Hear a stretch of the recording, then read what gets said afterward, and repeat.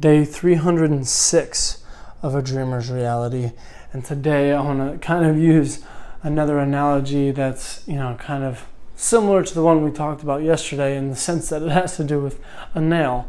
But today I want to talk about being the hammer and not the nail. Too many people are the nail in society. Too many people are the just simple thing that gets busted around, right? Too many people are getting pushed around, shoved around by a bunch of hammers, and you're just the nail.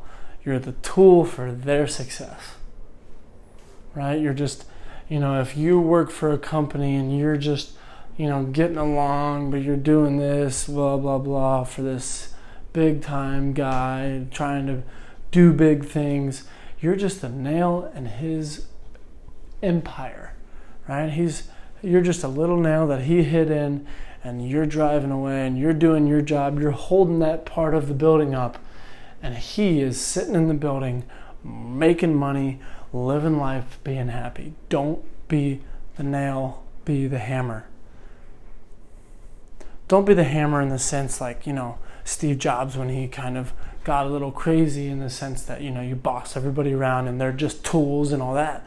I'm talking about be the hammer, be the force in something. Build something fantastic where every single nail in your system feels important, feels necessary, because they are. Be the hammer, not the nail.